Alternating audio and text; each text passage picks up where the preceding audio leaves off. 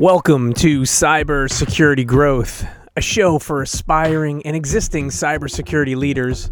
I'm your host, Sean Valley, Executive Director and CISO of Cyber Security Growth, former Chief Security Officer of Rapid7 and former CISO of Tricentis.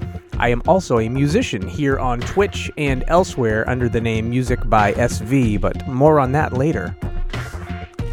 Welcome to episode number 7, Cloud Security 101. Let me give a little update since the last time we got together. It has been a minute since we got together to do one of these shows.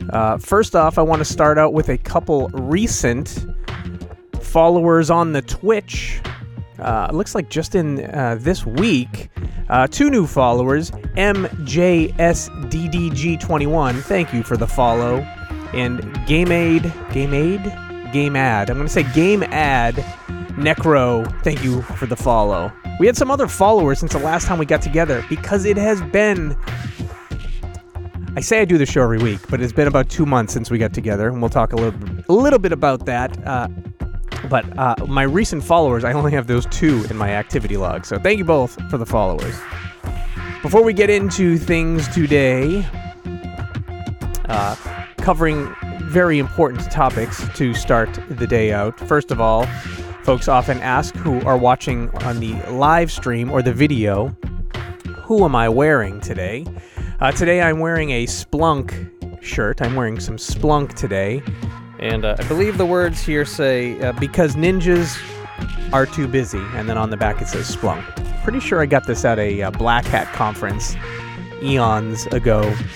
I used to love going to the Splunk booth because they would always have a wall of black t-shirts with one-liners on them that were sometimes witty, sometimes maybe not so much. But there was always like, you'd get up there and be like, ooh, what shirt are they going to give me today? I think they should still do it at all the conferences. So that's who I'm wearing today.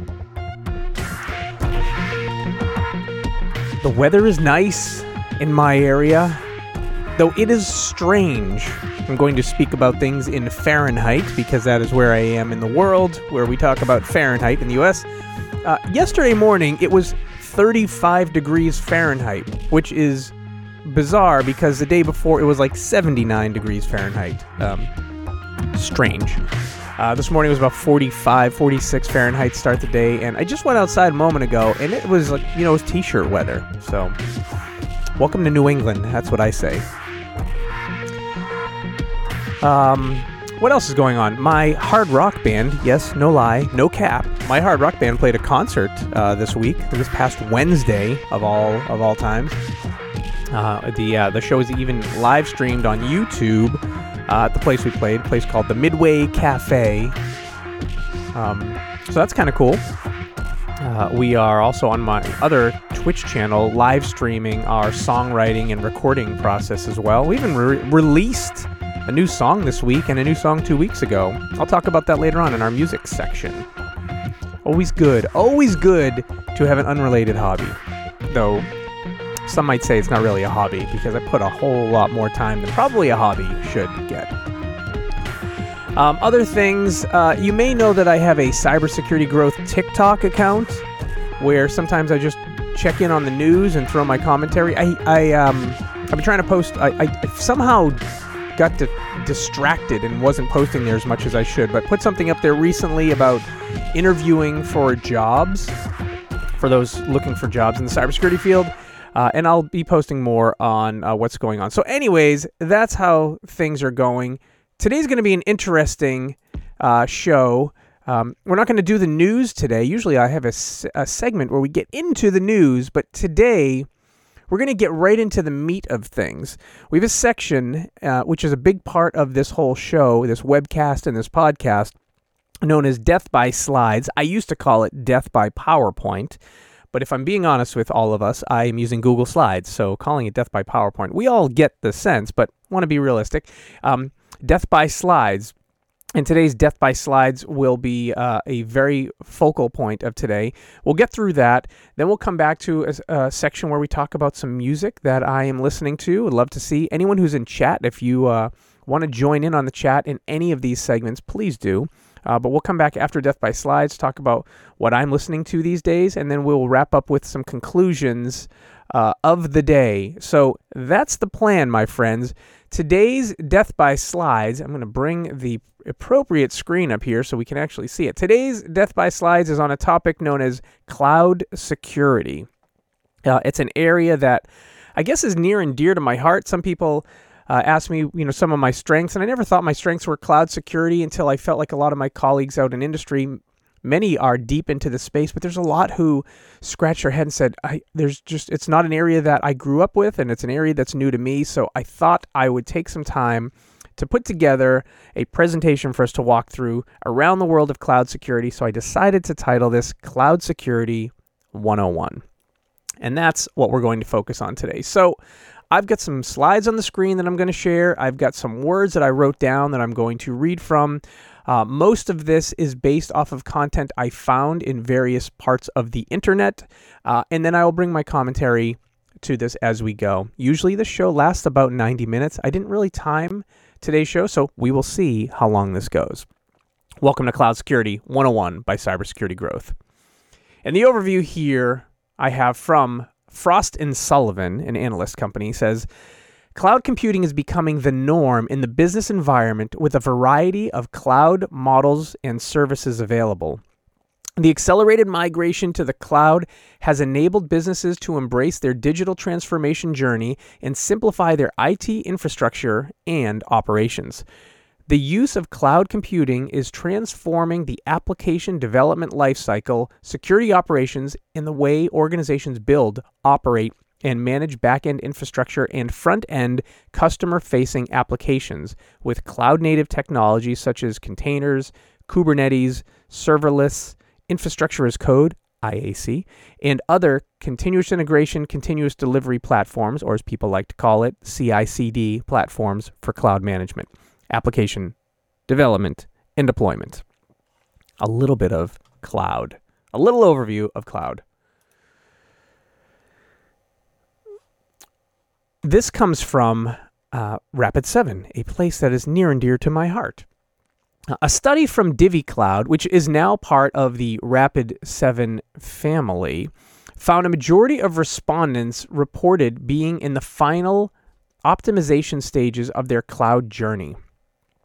59% indicated that they are in the DevOps optimization stage, an 11% increase from last year, and 36% indicated they are in the Cloud Ops optimization stage. And while the surge towards the cloud adoption, and in many ways, there's a gaping hole in the strategy of many.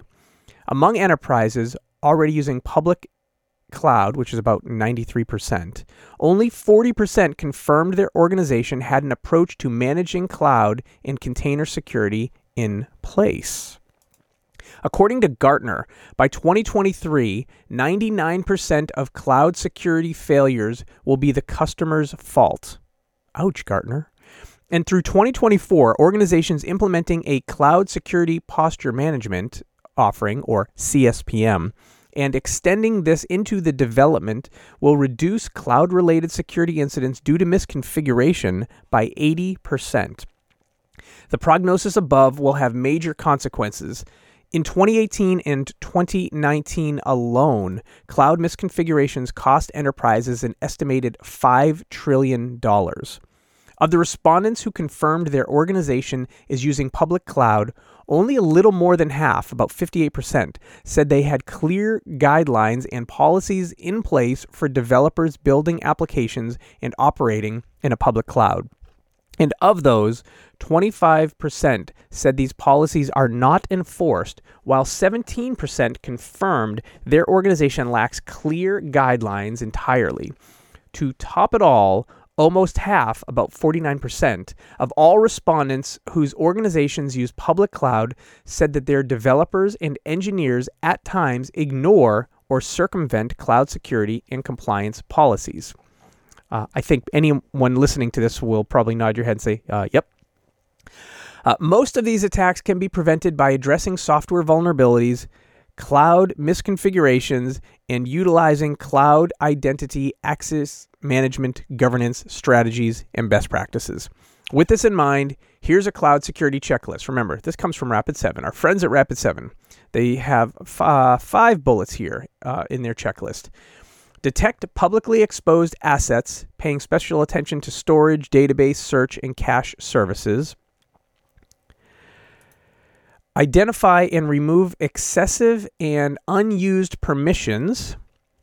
Harden security configurations. Secure APIs. Uncover data theft attempts or security incidents. Oh, and there's a 6th. Automate cloud security functions. Oh, thank you. Thank you, Rapid7 and folks at Divi Cloud, which is now known as Insight Cloud Sec. It used to be known as Divi Cloud. So this is interesting. If you're not familiar with Gartner or the Gartner hype cycle, right? Gartner's an analyst organization who I feel like they're the organization that coins lots of acronyms in the security space. So what I'm showing on screen here is the Gartner hype cycle for cloud security that came out in 2021. What it shows is a list of product types or solutions that have been created that are in kind of their early stages of innovation that are that folks are getting excited about, and then those are kind of like get to the peak of that excitement or kind of like overinflated. It says inflated expectations when the products are kind of really exciting, and then where the solutions realize, well, maybe they're not going to hit everything that were expected, which Gartner calls the trough of disillusionment. And then as things start to plateau, as solutions start to plateau and kind of find their way forward, they move into the slope of enlightenment, and then finally into the plateau of productivity, where they become kind of more of a commodity, I guess. So anyways, here's a picture from Gartner on the screen here, and I want to highlight a few things. So the Gartner hype cycle shows the cloud security product space is massive, with over 15 different product solution categories, not companies, but 15 different categories across the 5 stages of the Gartner hype cycle. From a 2021 assessment, which we have on screen here, 4 cloud security product categories were in the earliest stage, the innovation stage, the innovation trigger stage. They're known as CIEM, confidential computing, SaaS Security Posture Management, and chaos engineering. 6 cloud security product categories are in the second Gartner stage, the peak of inflated expectations. That includes cloud native application protection platforms, security service edge, SaaS management platforms, SASE or SASE, security rating services, and CSP native DLP. I love that one. It's a name that's made up of multiple acronyms.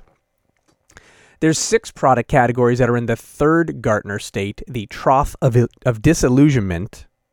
Trough of disillusionment. I do love the name of that. And they make up cloud data backup, multi-cloud KMAS, serverless function security, immutable infrastructure, SaaS delivered IAM, and cloud data protection gateways. Of course, if you look at the slide really close, it says cloud data protection getaways. I love this. I love the typo, and I love that I saw that, getaways, but I'm quite certain they meant gateways. There are 11 product categories that are in the fourth Gartner state, the slope of enlightenment. These include ZTNA, Container and Kubernetes Security, CSPM, Enterprise Key Management, Identity-Based Segmentation, Cloud Workload Protection Platforms, Hardware-Based Security, Multi-Cloud Managed Services, Private Cloud Computing, CASBs, and I'm out of fingers now, Cloud Management Platforms. That's 11. And 2 product categories are in the fourth state, the most mature state. So when I say this is the most mature, the second one, the one I just had with the 11 is getting very mature. There's 2 that are in the mature state, EDRM and Cloud Application Discovery. Okay, thank you, Gartner. Here's what we're going to cover today. I don't have the time to go through all of these, and I actually don't know all of these, so one of the things to note is when I put this slide deck together, I pulled the areas that I knew the most, and I pulled together areas that The one that I knew the most of, so I could speak to, and then areas that I wanted to learn a little bit more about. So here are the areas that we're going to focus on today. CASBs, CASB, CASB, but I only know it as the word CASB, so that's why I say that.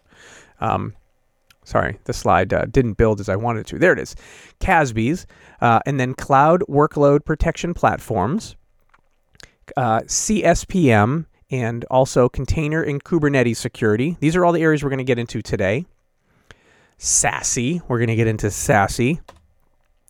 Cloud Native Application Protection Platforms, SaaS Security Posture Management, and then finally CIEM. So this is what we're going to get into today in our time together. So sit back, relax, strap in, here we go. Lots of acronyms here. Lots of acronyms and a crazy amount of tools. So I just mentioned some acronyms: CASB, Cloud Access Security Broker; CSPM, Cloud Security Posture Management; SSPM, SaaS Security Posture Management; CWPP, Cloud Workload Protection Platforms; Container and Kubernetes Security; CNAPP, Cloud Native Application Protection Platforms; in CIEM, I guess that's what I'm calling it, CIEM, Cloud Infrastructure Entitlement Management. Before I get into these, a couple things that just jump out to me. I remember I was at it was at a Gartner conference, security Gartner conference. Might have been the Identity Conference. I'm not 100% sure what it was, but I think it was a Gartner security conference. And I was there. I was in my chief security officer role at Rapid7. And I remember folks asking questions like, what do you think about? And all of a sudden, these acronyms that start with the letter C started floating out of people's mouths in the hallway and then at social hours afterwards. Like, what do you think about CWPP? And what are you thinking about CSPM? And I'm like, I have no idea what any of this is. So that was the reality. I said, I don't, these are all new things to me. And out of nowhere, the world of all of this C acronyms just exploded onto the scene. That was, I'm going to say it was 2019, right? It was pre-COVID. I was traveling. It was either 2018 or 2019 that these acronyms with the letter C got kind of infused into my brain. So I'm going to read something here that also comes from Rapid7 about workloads before we move on from this slide. So workloads. Moving workloads to the cloud presents new risks for organizations. Typically, public clouds provide basic protections and are mainly focused on securing the overall computing environments. This can leave workloads vulnerable. Because of this, deployed cloud environments are at risk of not only account compromises and data breaches, but also resource exploitation due to misconfigurations, lack of visibility, or user error. That gives us a little intro to what we're going to get into. And why do I say that? Because I have the word workload on screen, and the word workload's mentioned here a little bit. So we'll dig more into it. Here's what we're going to do today. I'm going to bring up each category that I just mentioned we'll cover. We'll get a definition of what that category is. We'll learn some of the key capabilities, and then we'll talk about some of the solutions, the vendors, the products that are in this space. First up, we'll talk about CASB. I'll never quite forget the time, maybe the first time, that I was asked about CASB. I was presenting to a board of directors. I was presenting to a board of directors, and a slightly tech-savvy board member asks, hey, what are you doing about CASB?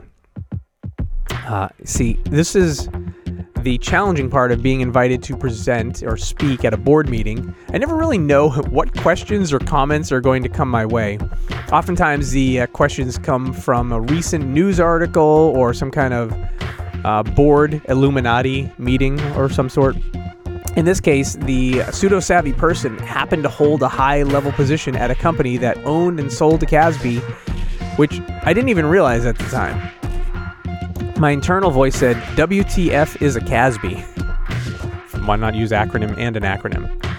And my outside voice said confidently, we aren't looking at that yet, and it's not the top priority of our risks to address, which was entirely accurate. But for some reason, I felt uncomfortable saying out loud, what is a CASB? And not looking like the expert on literally everything cyber. So Now I will guide anyone I am mentoring that it is okay and even welcome to say, I don't know the answer to that, but I'll get back to you. But I still stick with my answer in that moment because it was truly accurate. Sadly, I have experience in a previous role where my executive leader truly expected me to have 100% knowledge of literally everything going on in the cyber world, and I was not long for that role. And they asked for the impossible, and my honesty didn't align with their expectations.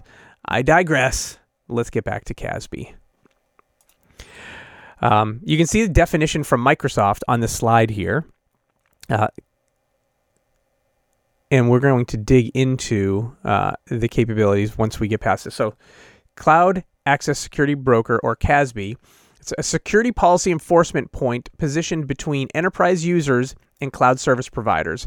CASBs can combine multiple different security policies from authentication and credential mapping to encryption, malware detection, and more, offering flexible enterprises solutions that help ensure cloud app security across authorized and unauthorized applications and managed and unmanaged devices.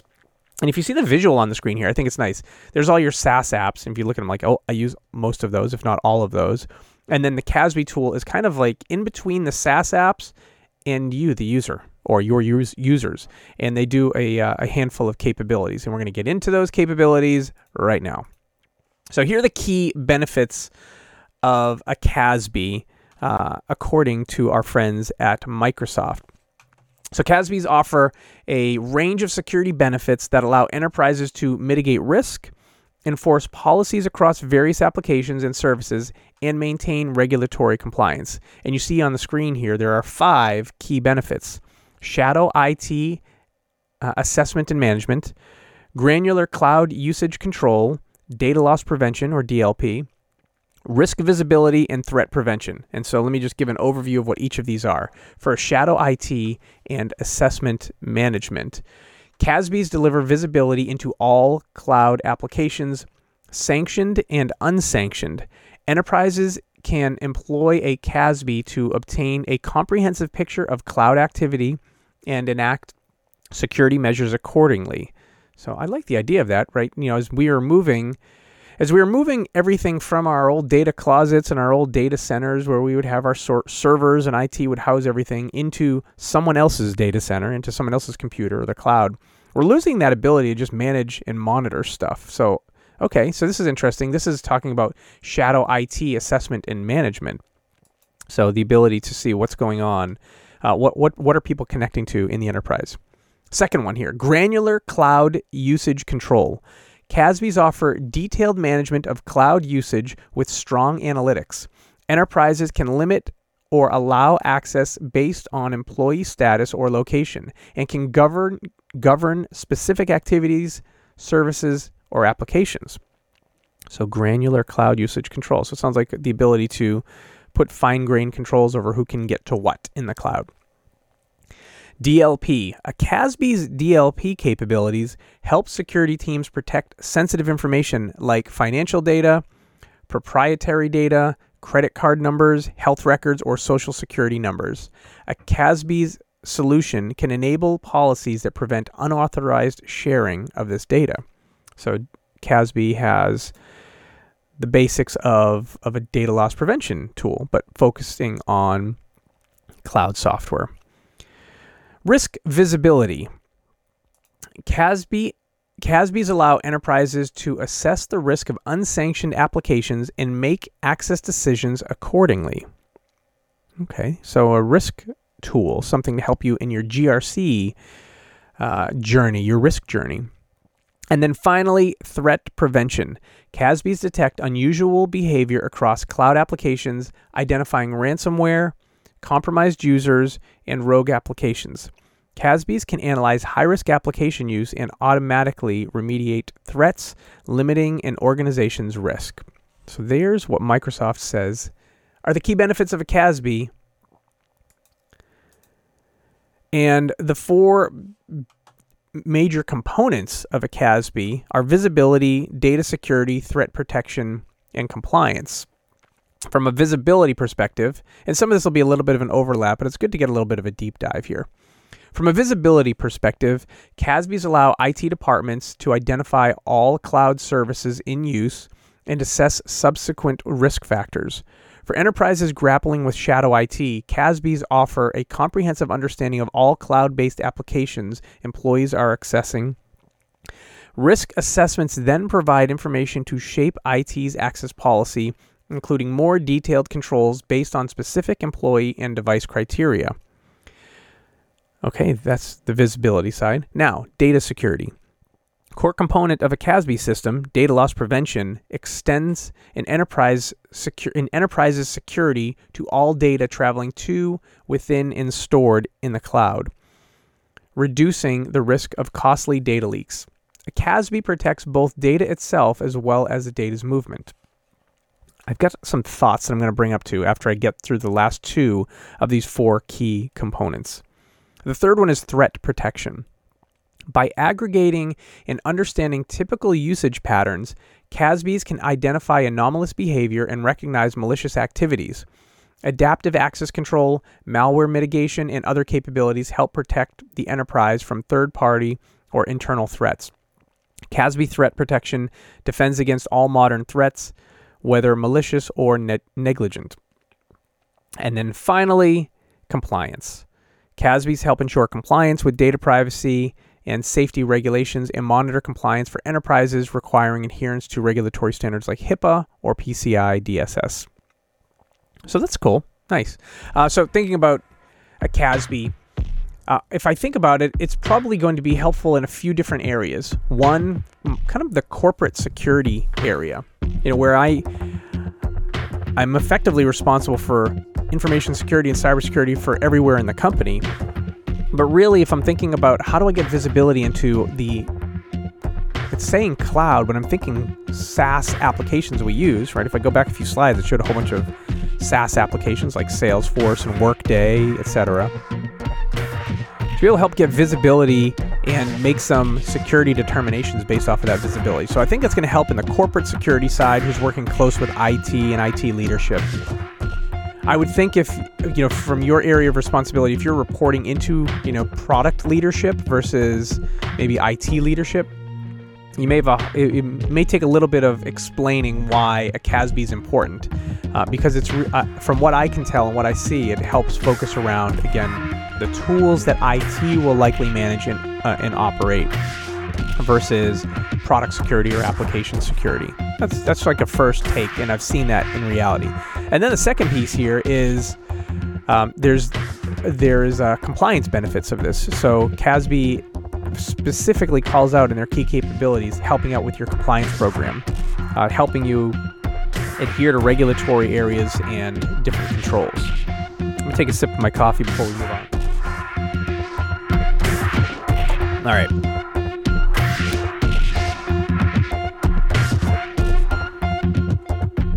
So now we're going to learn a little bit about who are the top players in the world of CASB. Who are the top CASB providers? And the view we have here comes from our friends at TechRadar, who provided us a list of the top 10 CASB providers as far as TechRadar believes. First of all on the list is Palo Alto. So I'm going to read some of the info I grabbed from TechRadar. Palo Alto Networks, CASB, takes advantage of machine learning to detect security issues. It provides companies with more application visibility as well as threat and content inspection. This solution automatically secures various SaaS apps such as collaboration apps, but also unsanctioned, tolerated, and sanctioned apps. Additionally, it provides real-time protection to sensitive data by using a DLP that utilizes the same ML algorithm. Second in the list is a company known as Perimeter 81. If you know, you know, and if you don't know, let's learn a little bit. While not primarily a CASB provider, a cost-effective, full-fledged CASB is integrated into Perimeter 81's SASE, which stands for Secure Access Security Edge, the Perimeter 81's SASE model. This platform can help companies avoid cloud security risks, enforce security policies, meet compliance regulations, and audit cloud resource access. By deploying this framework, IT administrators can extend company security policies to their cloud service provider's architecture and safeguard it from unauthorized access. Third in the list is Broadcom's Symantec Cloud SOC CASB. Now, officially from TechRadar, they call it Symantec, but guess what? Symantec is Broadcom now. So this product has a long name to it. Cloud SOC is a platform that provides centralized control, improved network visibility, and offers automated incident response through real-time processing and alerting. It also features high-accuracy data loss protection and automatically scans content and classifies data. Most importantly, it features automated ML-powered cloud activity intelligence that triggers policy, resources, and creates risk diagnoses that significantly free up IT resources. And I'm going to read one more, and then I'll stop, because I just wanted to get a taste. If you want to read more, you can go to TechRadar to read all of the details. Last one I'll read here, just an order of the list here, is the Cisco Cloud Lock CASB. This cloud-native software uses API to manage security risks in a company's cloud network and protects its users, apps, and sensitive data. Similar to other CASB solutions on the list, it also employs ML algorithms to find anomalies and identify risky network activities, along with the inclusion of an app firewall that controls connected apps.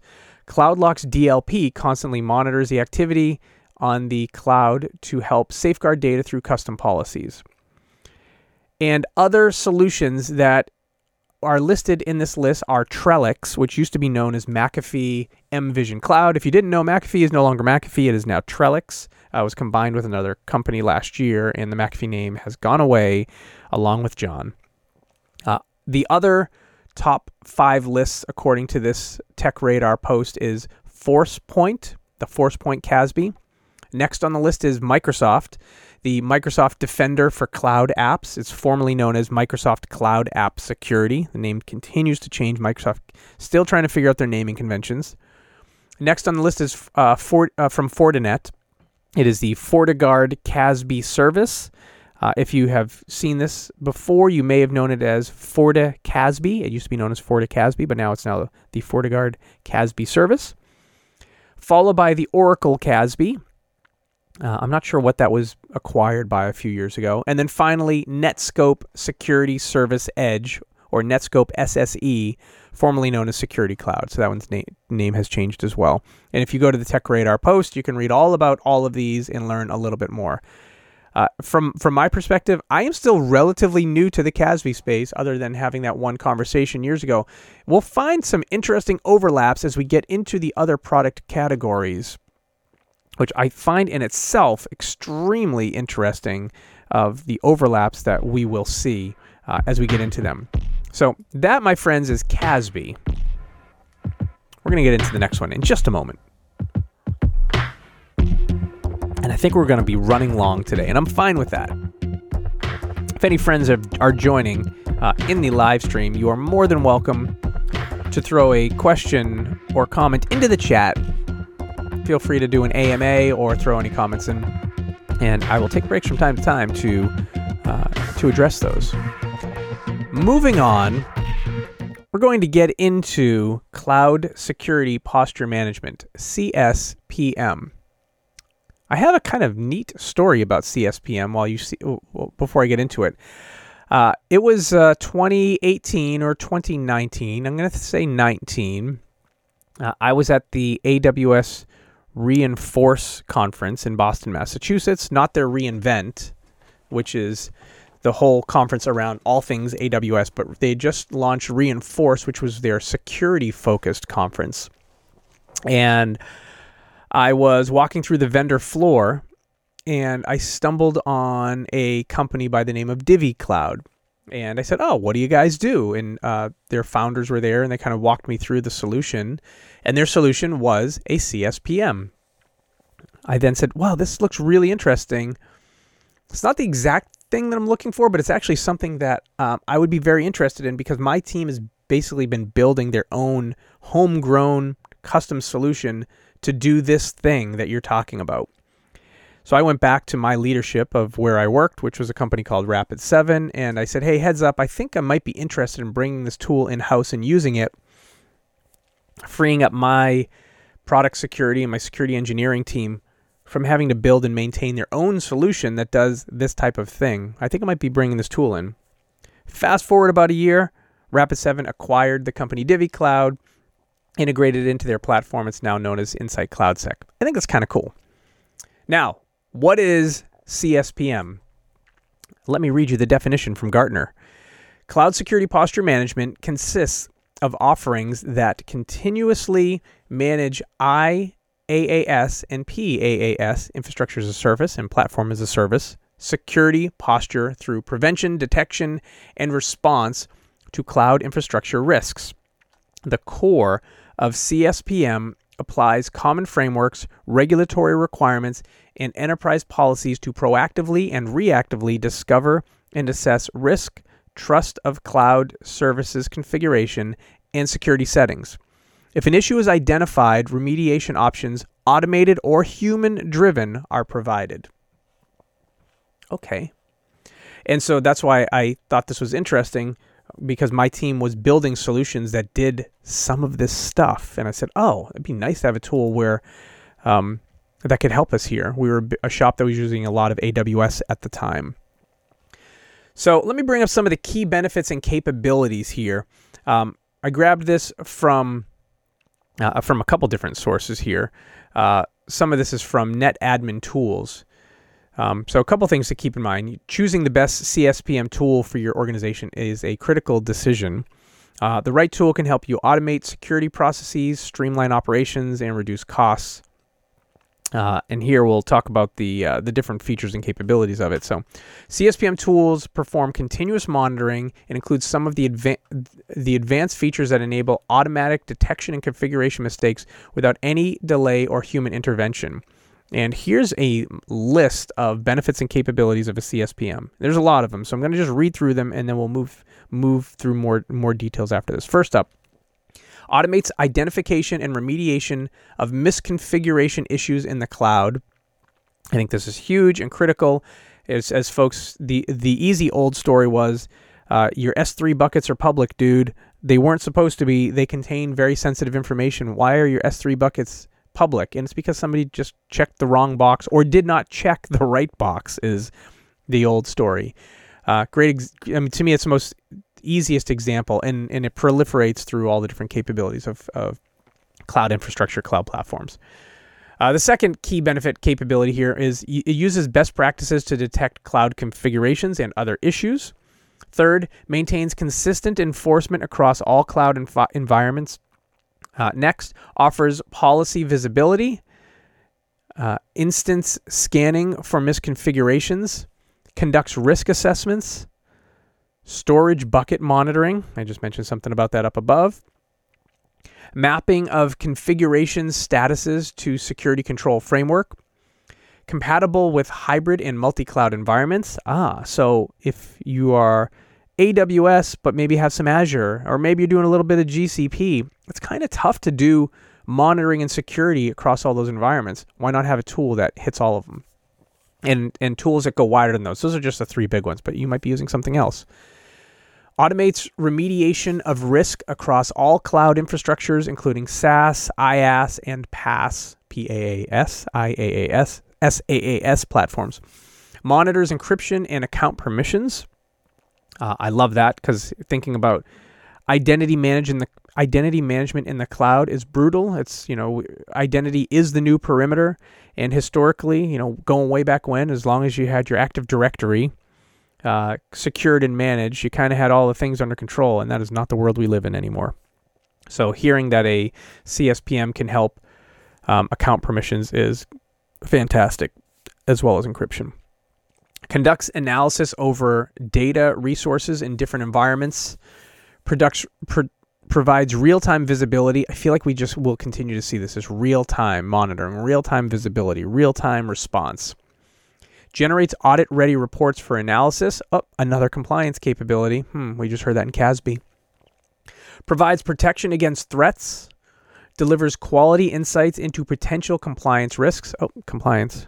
CSPM tools also, CSPM tools allow monitoring the creation of new instances, which I think is also fantastic, as I know my engineers love to spin up new instances, to do some testing, to do some development, or maybe I have a solution that grows based off of usage. Maybe there's the ability to automatically spin up new instances because our cloud platform is being used by more of our customers at once, and we have the ability to spin up more instances to deal with that bandwidth issue. I'd love for my CSPM to be able to keep an eye on those new instances that spin up and then shut off as those instances go away. Those are the key benefits and capabilities of a CSPM. So why do you need a CSPM? So here's some things to think about. I'm going to read through some of this, talk a little bit about it. Misconfigurations in the cloud are common, but with the help of a CSPM, one can secure the cloud environment and reduce the risk of data breaches. A cloud connects with multiple networks on a daily basis. It increases the risk of cyber attacks. Thus, to protect and secure cloud-based systems, investing in CSPM tools is the right thing to do. The security tools provide unified visibility across multi-cloud environments, which helps prevent the data from accidental vulnerabilities and misconfigurations. Also, the administrators can monitor, scan, and assess the environment on a continuous basis and uncover hidden threats. Further, it helps reduce alert fatigue, like false positives because it's using AI. Well, good to know. And I agree with this as a user of a CSPM. So like we did in the CASB category, let's do this in the CSPM category and find out who are the players in this space. These are not the players I identified. I grabbed these players from NetAdmin Tools, and let's look at the top CSPM providers according to NetAdmin Tools, and I'm going to give some comment as we go. First is PingSafe. This cloud-native application protection platform implements both CSPM and Cloud Workload Protection Platform through a vulnerability manager, infrastructure as a code, and content disarm, and reconstruction and other services on the platform access. Oh, so that's interesting. This one's mentioning a whole bunch of acronyms, some we haven't covered yet. So I can see why that's the editor's choice. It does lots of things in one. Number 2 is CrowdStrike Falcon Horizon. So you might be familiar with CrowdStrike Falcon, the endpoint security tool, but CrowdStrike Falcon Horizon is their CSPM. I have used this tool. This CSPM provides system security assessments for resources hosted on AWS, Azure, and Google Cloud Platform. I'll give you a little commentary on this. What's great about this is if you are using CrowdStrike as your EDR, your endpoint security tool, Horizon is in the same UI. So you just click a different button to get to the Horizon view, and you get the view of their CSPM capabilities. So if you like the look of the CrowdStrike Falcon dashboard, then you're probably going to be fine liking and using Horizon. If you're already a CrowdStrike Falcon EDR customer, you probably become a Horizon customer without spending a whole lot extra because it's an add-on capability. As you know, I think CrowdStrike's saying, hey, how do we land and expand our customers? Oh, let's give them more capability. Very common with CrowdStrike, by the way. Moving on, third is Datadog Cloud Security Posture Management. This service continuously scans cloud assets for security weaknesses and produces compliance auditing. My comment on this, I have not used the Datadog tool, but I think it's brilliant that Datadog, a tool that's really focused around the DevOps user, the DevOps buyer, is buying their way and building their way into the security space. I think Datadog has the opportunity to eat this market alive, not just this one category, but a whole lot of it, a whole lot of the cloud security market. They have the opportunity. And us security folks should be happy about this. Why? Engineers and DevOps engineers and SRE folks are in many cases loving Datadog as a tool to help them run their business. And we know in the security space that it's sometimes difficult to get people outside of the security team to be excited about security solutions. So when you have a company like Datadog that was not security first, but got into the security space, this is great news because you already have an advocate in your DevOps and your SRE folks who are possibly using this tool. Pretty great. Next is Checkpoint Cloud Guard, a package that combines CSPM and workload protection and is suitable for development as well as live system monitoring. Followed by Trend Micro Cloud One, protects on-site systems plus cloud resources hosted on AWS, GCP, and Azure. Next is BMC Helix Cloud Security. This SaaS package scans cloud assets for security weaknesses, fixes them, and documents everything for compliance reporting. Followed by Lacework. This cloud platform extends its security assessments of cloud resources to access rights management and also provides risk prioritization. And Lacework does lots of things. We'll probably see their name again today. Followed by ThreatStack's cloud security platform. With this platform of security systems, you'll get ongoing security monitoring as well as vulnerability assessments. And then we will wrap up with Palo Alto's Prisma Cloud. The service focuses on cloud storage systems and the access permissions operating on them, plus it provides compliance logging. And I'm going to add a little bit to this. These are the top 9 providers that netadmintools.com listed out when I went searching. This is who they decided to put in their list, with PingSafe being their top choice. I have used the Rapid7 tool, Insight CloudSec, formerly known as DivvyCloud. Did great work for us from a CSPM perspective. Very happy with it. Really met my needs. I have used CrowdStrike Falcon Horizon. Great tool. Met my needs. We actually almost got rid of it, but one of my folks on my team actually found value in it, and we kept it. We had it for a year. We were actually about to end the license, and some said, actually, I find value in it. I'm going to keep it.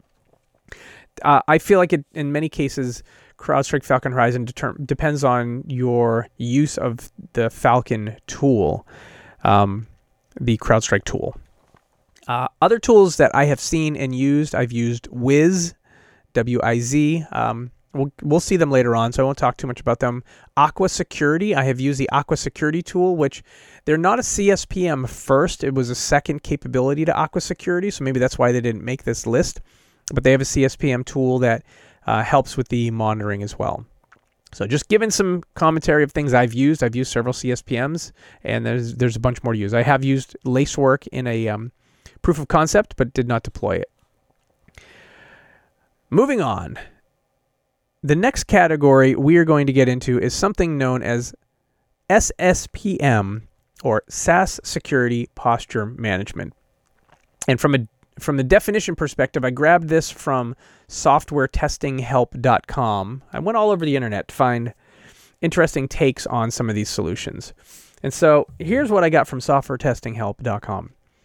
SaaS Security Posture Management services provide a platform that can dramatically reduce the likelihood of data leakage and unauthorized access to a company's SaaS applications. SSPM tools have security and automation functions that provide visibility and help with managing the security posture of SaaS environments. It performs with SaaS environments. Sorry, I didn't pause at the end of the sentence. It performs continuous monitoring of the organization's SaaS apps. An SSPM tool identifies gaps in stated security controls and actual security posture overall the company's SaaS applications. It provides several benefits, including automated remediation of misconfiguration and compliance with common standards like CIS, SOC 2, PCI, etc. If you have any questions on what those acronyms mean, shout it out, because maybe I'll do a whole session on those at some point, but happy to get into it. I have thoughts on SSPM before we dig into the details here. So we just did CSPM. Now we're at SSPM. A very glaring difference between CSPM and SSPM, if you don't see it already. CSPM works with your cloud providers, AWS, GCP, Google Cloud Platform, and Azure, and others. SSPM works with your the cloud software you license, such as Salesforce, Workday, Okta. We can continue going down lists, but that's kind of the idea of it. So the SaaS software that your organization is using is where SSPM comes into play. And there's similarities to CSPM and SSPM, but I think that's a big glaring difference. Your cloud platforms, your cloud infrastructure leverages CSPM, and the apps you use will leverage SSPM. Nice basic difference. We may get to a point where we're like, wait a second, SSPM and CASB, wait a second, I'm a little confused here. Let's see if we can try to figure that out by learning a little bit more about SSPM. So why is SSPM so important? The significance of SSPM. I'm going to read a couple things here.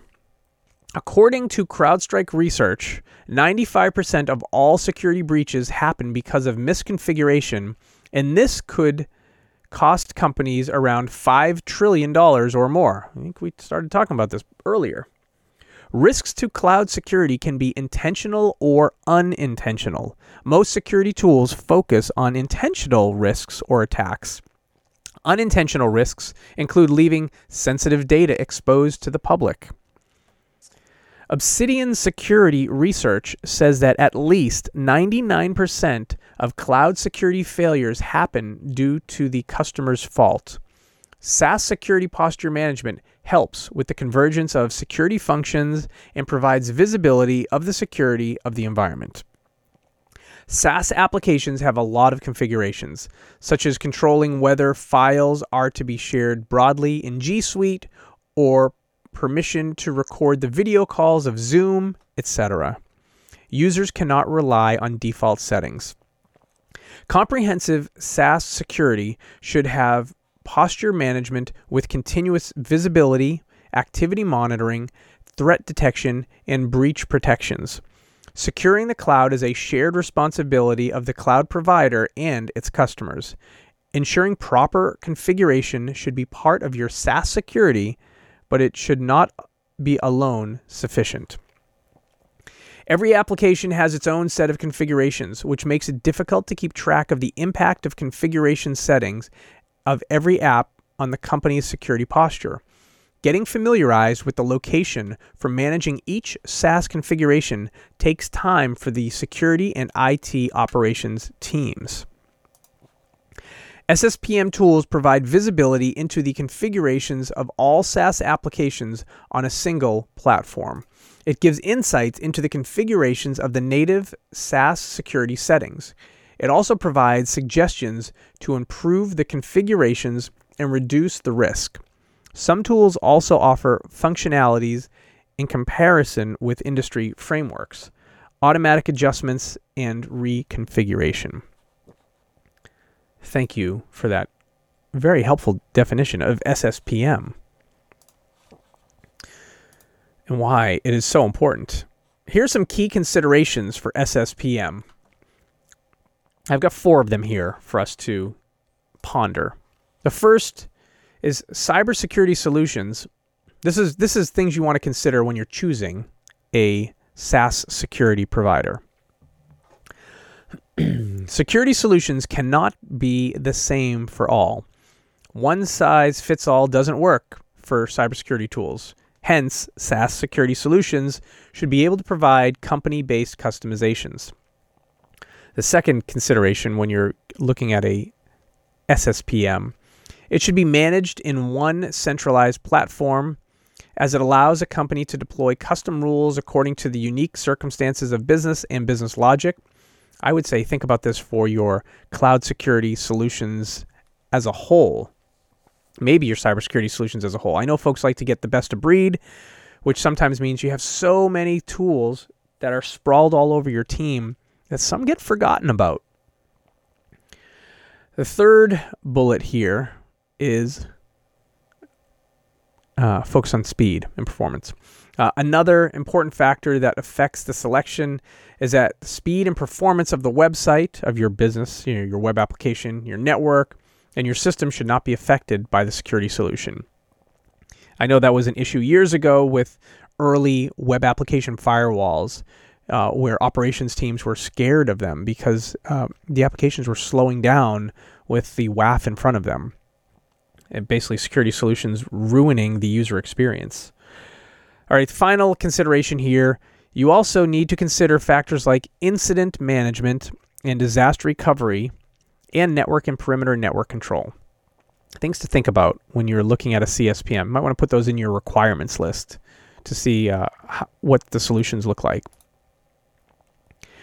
Here's some of the key functionalities you would expect to see in an SSPM. Just 4 things: visibility, policies, alerts, and remediation. First up, visibility. You want visibility of the security posture of leading SaaS applications. Right? If you think about it, our organization uses Salesforce. Our organization uses Workday. Our organization uses Okta or Azure AD or G Suite. We can just continue on. I want to be able to have the visibility of the security posture of all the leading tools that we use, and be great to see that my SSPM is building capabilities for maybe the kind of second tier tools that we're using too. I want visibility in everything. That's what I want. The second key functionality is policies. To detect potentially risky settings and assess risk by comparing against best practice and industry standards. So visibility is one. Be nice to just see your security posture of all your apps, of all your SaaS apps in one place. But to have some policies in place, basically your SSPM tool knows not only how to connect to your SaaS tools, but also they put some time into creating policies for saying, what level of assurance do you want to harden this application? Low, medium, or high? High assurance probably means you're going to lose some functionality of the application for the flip of having a more secure environment. Some companies want that. Others are going to say, well, we're a high-risk company because we're in high growth mode. We're more focused about getting things out to market and maybe a little less focused on security. There's a low policy setting, and maybe there's that middle ground. Having that ability right in there where you can choose from different levels of risk policies, very helpful. Third bullet here is alerts for misconfigurations and failed controls according to rules and policies. Notify your SOC folks or your IT security folks that you've got a cloud app that is at high risk. Finally, remediation. Workflows and recommendations for guided remediation to resolve security risks. Right? Do you have a tool that actually can do some automated remediation for you and fix insecure settings and configurations? Those are some key functionalities in SSPM, similar to CSPM, by the way. We might see some overlaps here. As we do with each of these categories, we want to talk about some of the top providers in this space. Not only do we want to talk about what they do and what the capabilities are and what to look for, but I want to help short circuit some of your research as well into who is in this space. So thanks to our friends at softwaretestinghelp.com, they helped gather some information of the top, who they believe are the top SSPM providers in this space. And I'm going to read a little bit about some of them before we take our next break. First up is CNAPP, CYNET, the CNAPP SaaS Security Posture Management. It continuously monitors SaaS applications to identify misconfigurations and security gaps. The solution also provides recommended remediation actions and the ability to correct issues in a single click. And here's a handful of features that are built into CNAPP's SSPM. CNAPP provides multi-layered protection for malware, ransomware, fileless attacks, and exploits across the environment. It protects against scanning attacks, data exfiltration, lateral movement, etc. It has features of triggering an automated investigation flow for each identified threat. And CNAPP SSPM continuously monitors all your SaaS security controls and provides one-click remediation from a single pane of glass. Keep in mind, this is basically the one-pager marketing story. So do your own research, but now you know a little bit about CNAPP. Number 2 on this list is Zscaler. Zscaler provides cybersecurity options, or cybersecurity solutions, right? They do a bunch of different cybersecurity solutions. Has the capabilities of continuous app connector monitoring and health monitoring of all apps. It can securely connect with any user, device, or app over any network.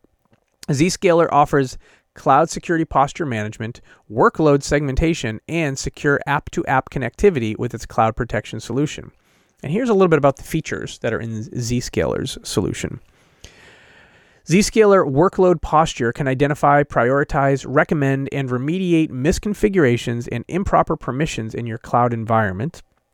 Through Zscaler Private Access, it provides the facility of accessing the cloud application without getting exposed to the internet.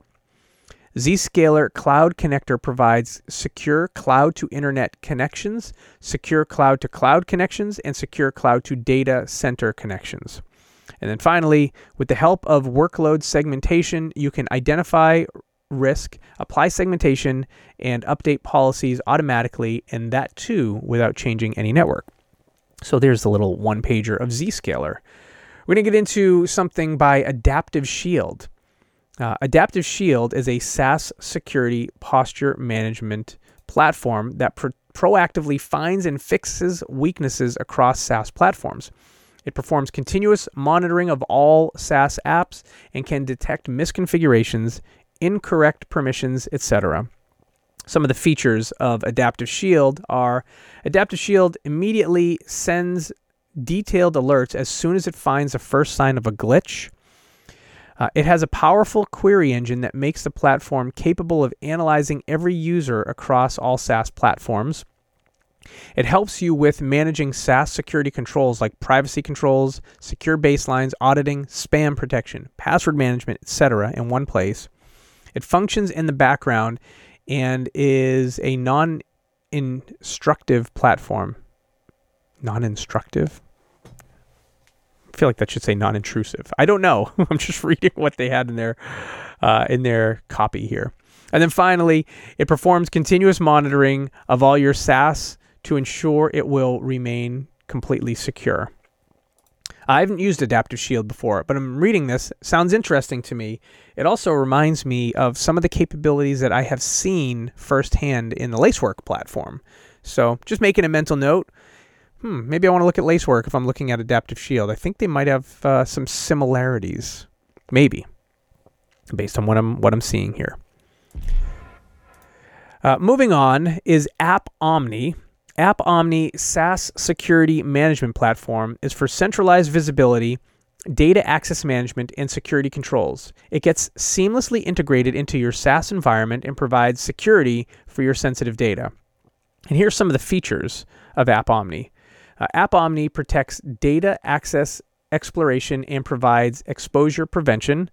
It provides proactive monitoring of hunting of security posture and data access issues. It audits and monitors the sensitive configuration and administrative actions. It helps you with the automatic enforcement of critical SaaS security controls, and it provides detailed compliance reports.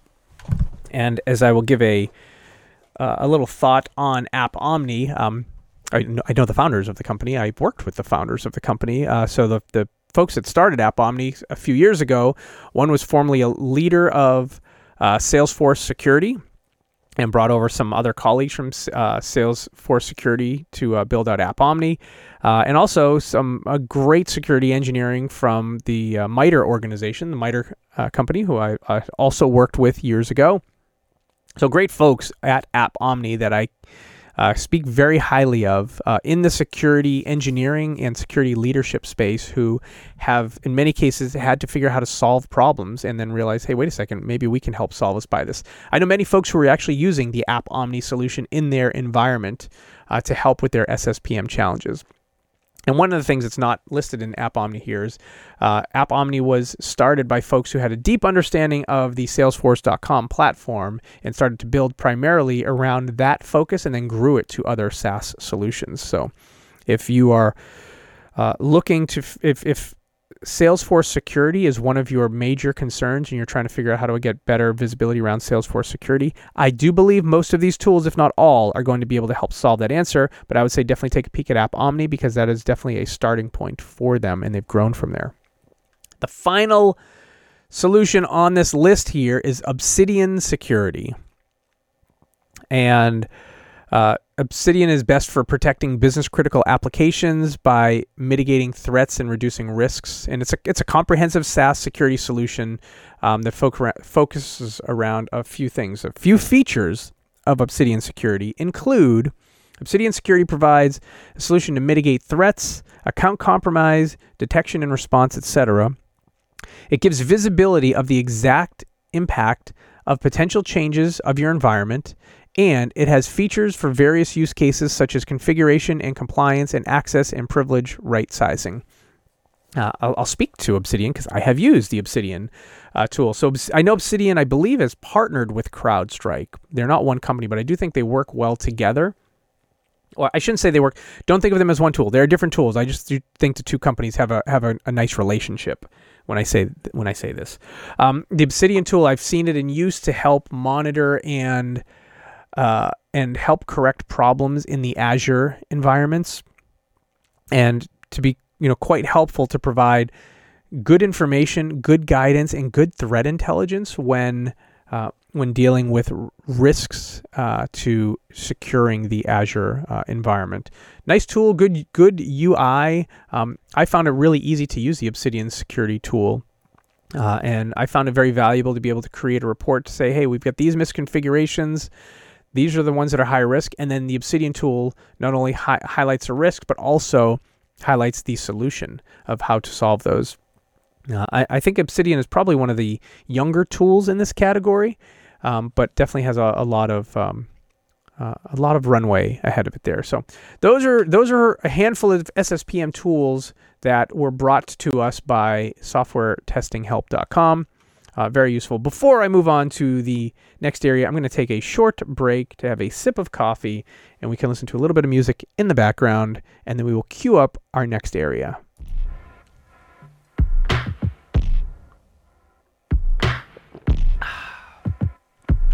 Today I'm enjoying a dark roast from Dunkin' Donuts. I think it is called Toffee. I think it was Toffee Love Dark Roast by Dunkin' Donuts. I'm a bit of I was a coffee snob, I would say, through all of lockdown and COVID, having high quality beans delivered to the house, and then got out of COVID and started going back to the grocery store. And then I became very frugal, always looking at what was on sale on the shelf and only buying what was on sale. Dunkin' Donuts coffee is, believe it or not the cheapest coffee on the shelf at the grocery store. I like to buy my beans and bring them home and grind them. So I always keep an eye out for when Dunks goes on sale, and then I'll get a couple bags of it. Today we're drinking Toffee Love Dark Roast by Dunks. I'm a fan of it. Out of my Beatles apple mug. All right. So we've gone through a few categories thus far. We are going to continue on this journey, and like I said, this would be a pretty extensive show today. I'll probably break this up into smaller shows and share publicly for folks who are looking at a certain category.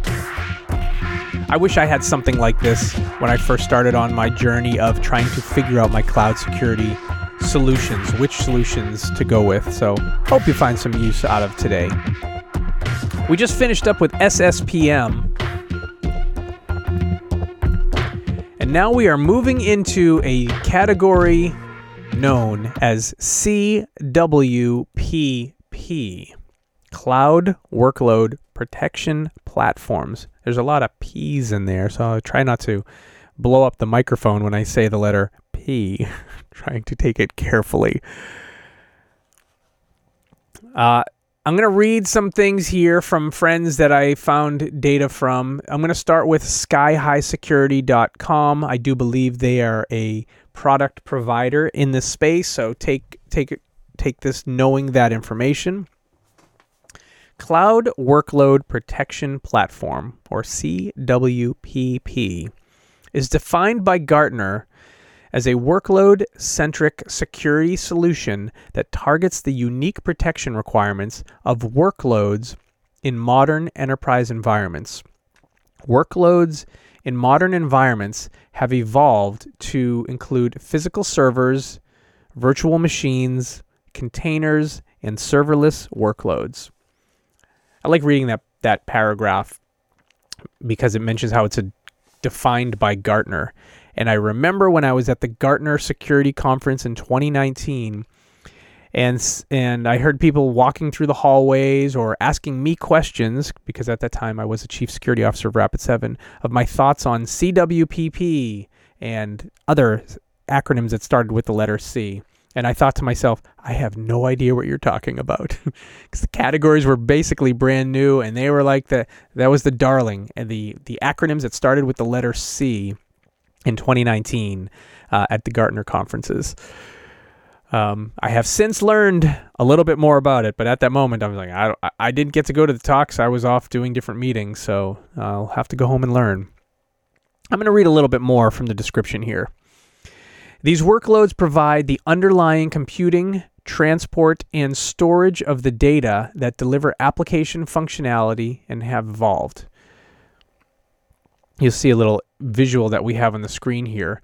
They're shrinking with focus on a smaller, more specific task that lends itself to the overall application. These workloads often reside in on-premise, in co-location type environments like third-party data centers, or in the public cloud. Finally, depending on its type and the application it supports, a workload may be persistent or non-persistent. While a server is expected to be in place and functioning for years, VMs may be spun up on a monthly or weekly basis, and containers may only be used one time and discarded. The ability to apply protection to ever-shrinking workloads that may be on-premise or in the cloud, or may not persist in the environment, means that the very nature of the techniques and solutions to secure them have to change. As a result, CWPP has evolved to be distinct from endpoint protection platforms. It is specifically focused on the protection of workloads, regardless of type or location. A well-architected CWPP solution will also work seamlessly with a CSPM solution. And we talked about CSPM earlier. And if you're just watching this one segment, go find the section where we covered CSPM. I grabbed the definition of CWPP from Wikipedia. Yes, there is a Wikipedia entry on CWPP. And this is what Wikipedia has. Cloud Workload Protection Platform is a cloud security software aimed at securing computer machines, possibly virtual. CWPPs are usually agent-based, meaning that a software agent is running permanently within the machine that to be protected, collecting security-relevant data and events and sending those to a cloud-based service. The cloud-based service monitors all the machines under its supervision, derives alerts, and notifies users about corresponding potential threats. I thought it was important to read that definition because it helped give me a little bit more color that I didn't get from the initial definition that I read. And I'm taking my time on CWPP. This one took me a while to really get into, and once I got into it, I started to realize how important this is to me, how this is important to my friends out in industry, and how important it might be to all of you listening in, watching along. And you may realize I don't have this, and now I know why I need this.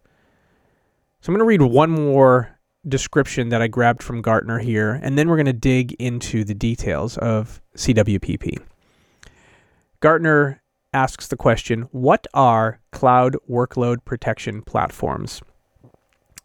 And what Gartner says is CWPPs are workload-centric security products that protect server workloads in hybrid, multi-cloud data center environments. CWPPs provide consistent visibility and controls for physical machines, virtual machines, containers, and serverless workloads regardless of location. CWPP offerings protect workloads using a combination of system integrity protection, application control, behavioral monitoring, intrusion prevention, and optional anti-malware protection at runtime. CWPP offerings should also include scanning for workload risk proactively in the development pipeline. And yes, I just read a crap load of different definitions of CWPP because this is how I learned about CWPP. I read one, I was like, I kind of get it, I kind of don't get it. Early in my career, I was a software developer, but if I'm being completely honest, when I started software development, I was using Lotus Notes. When I took classes on software development, I was using Visual Basic 6. I was learning Java, and for years I was a J2EE web application developer who was the cool kid on the block who learned some JavaScript so I could do some front-end development. But this new world of containers and Kubernetes and hypervisors, and it was an area that I really needed to spend a lot of time because I didn't quite even understand the technical side, forget about how do I secure this. So I had to learn a lot about CWPP to think about how do I go talk to my engineers about this? How do I become technical enough to be able to hang with those who are building in the Kubernetes space, in the serverless space? So that's why I'm taking quite some time on CWPP today. And we are now going to get a little bit more into CWPP. First of all, as we move into this next space, why is CWPP important? You can look at things on the screen. I'm going to read some things here that I thought were very important to us. The transformation from legacy to cloud-native applications isn't automatic. Organizations can't copy and paste to the cloud an application that is currently on-premise. Though I see a lot of people do it, they shouldn't, and they really can't. Here are 4 reasons why Cloud Workload Protection Platform is important. First, most companies have legacy applications and infrastructure that prevent a complete movement of functionality to the cloud. Maybe you're at a software company yourself, and you see your company has an on-prem product, and they're saying, hey, we want to move it to the cloud because that's where all the cool kids are moving their software. And like, well, we can't actually move a lot of the capabilities of this product to the cloud because it relies on physical servers or physical desktops or something. That's one big part of this. Number 2, most organizations are deliberately using multiple cloud vendors, depending on their specific needs. As a result, most enterprises, by circumstance or design, are working in a hybrid multi-cloud environment. This makes it difficult for security professionals to know, see, and manage where applications and data are in a fragmented environment. Tell me if this sounds familiar to you. You talk to people and you say, yeah, we're an AWS shop. Yeah, all of our development's in AWS. And then somehow, somewhere, you find out, wait, what? We're using GCP? Wait, when did we start using GCP? Who said that was okay? And come to find out they're using GCP. Maybe someone in engineering said, hey, I'm worried about AWS because the DevOps leadership was telling us how expensive our AWS bill was. And someone said, hey, I think we could reduce our cost, reduce our spend if we move things over to GCP. And then someone said, well, hey, let's start a small project on GCP and see, can we actually run on GCP? Can we rebuild one of our products on GCP and run it there? Maybe saving money, or maybe having a little bit more of a competitive advantage when Amazon decides to raise their prices. I've had this experience in several organizations that I've worked with, and I have a feeling that some of our listeners had this experience as well. The third bullet around why CWPP is important. Today, application developers grab code from a variety of places like GitHub, leverage workloads to create an application and publish it directly to their target audience of consumers. This approach is called development operations, DevOps, and is a cycle of continuous innovation and continuous development, CI/CD. I'm reading this definition. I'm like, it's listed as continuous innovation and continuous development in this thing that I'm reading right now. But I thought it was continuous integration, continuous deployment. Hold on. CI/CD has 2 definitions. In this copy that I grabbed here, it says CI/CD is continuous innovation and continuous development. But I've known as CI/CD as continuous integration and continuous deployment. WTF is CI/CD. Moving on. Hold on. Let me read this sentence again. This approach is called DevOps and is a cycle of CI/CD where they can quickly respond to customers and improve the response and experience for their customers and partners in days or weeks. Okay. I belabored that one already. And the fourth item of why CWPP is so important. The trade-off of process for speed and the constant improvement of applications means that security is no longer a strict gate for application production. Security professionals can apply controls at application runtime as they used to be able to do. The risk to data and applications due to the changing nature of workloads, lack of visibility and control, and the rise of the always-on DevOps environment makes CWPP an important security solution in the modern enterprise. My comment on this, I saw something on LinkedIn literally this morning of a CEO talking about the value of speed over, I think it was precision. I think like speed over quality. And the metrics that he demonstrated and showed was speed wins. You will be more productive if you move things fast and make mistakes versus focus on perfection. And the argument was, move fast, you will get over time, you will have more, you will deliver more, basically. And so that's the world we live in. And for us as security professionals, generally we want people to slow down and secure before they move forward. But the world is moving at delivering at speed. And so we can't slow that down. I mean, we can, but we will be a derailer, and folks in tech leadership roles will continue to see us as kind of this constant pain. The office of no. So how do we help our engineer friends continue on this path of speed while we're trying to help protect them and protect data? It's a challenge. Supposedly, CWPP is going to help us here. So how does CWPP work? How does Cloud Workload Protection Platforms work? So a comprehensive CWPP solution should give you the ability to discover workloads that have been deployed in your on-premise and public cloud environments. You should be able to add the ability to manage any unmanaged workloads you discover. From a security perspective, you should be able to do a vulnerability assessment of a workload by comparing it to a relevant set of policies. Based on the outcome of the vulnerability assessment, you should be able to apply security such as integrity protection, immutability or allow listing, memory protection, and host-based intrusion prevention. Note that from a pure security perspective, anti-malware protection is less critical.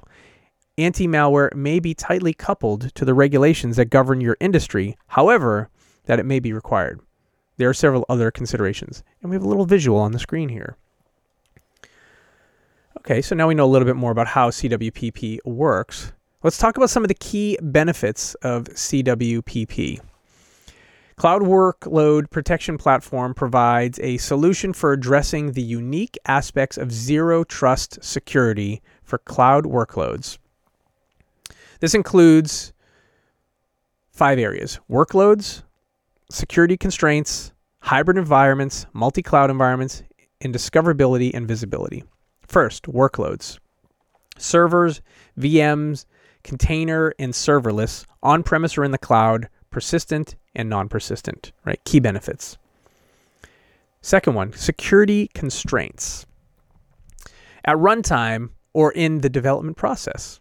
Hybrid environments is the third. Movement from on-prem to the cloud, as people are doing their digital transformation journey of moving from on-prem to the cloud. Multi-cloud environments. Enterprises use of more than one cloud service provider. We talked about that a little while ago. And then finally, discoverability and visibility, being able to find and manage workloads in a hybrid multi-cloud environment. So key benefits. Let's find out who some of the players are in this space. Grabbed some of this info from our friends at Gartner and CLAX, as well as a couple other places. If you're looking at my screen here, if you're on the webcast, you'll see I have a little visual in the top right of the screen, which is this insane chart from G2. I believe this one came from G2.com, which just shows this space, which I think of as a relatively young space. maybe I'm wrong, is already just overloaded with players in the space. So I'm going to talk about some of the players who are in this space. We won't go through all of them because there's a lot. But I will start off with Wiz, who showed up as the top player in this list. I'm not sure if this is the official order. I will say this. Well, let me read about Wiz first. This is actually this is copy from Wiz specifically. So as I read this, it'll make more sense knowing that it came from the voice of Wiz Marketing. We're on a mission to help organizations effectively reduce risks in their cloud and Kubernetes environments. Purpose-built for the unique complexities of multi-environment, multi-workload, or multi-protect cloud estates, Wiz automatically correlates the critical risk factors to deliver actionable insights that don't waste time.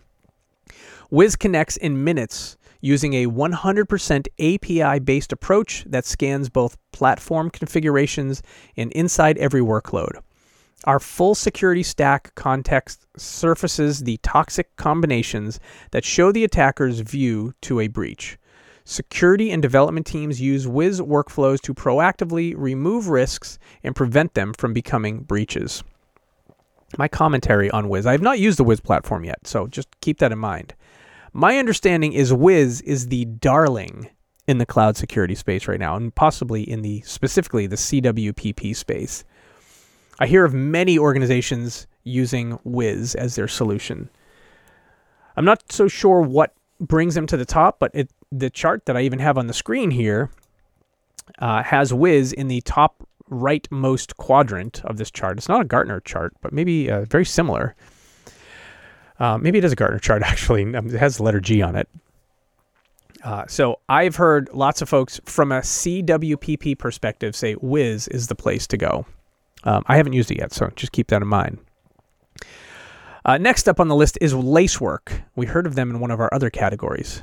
And let me read the copy here. Lacework defines the original and leading data-driven cloud-native application protection platform, CNAPP. Lacework is trusted by nearly 1,000 global innovators to secure the cloud from build to run.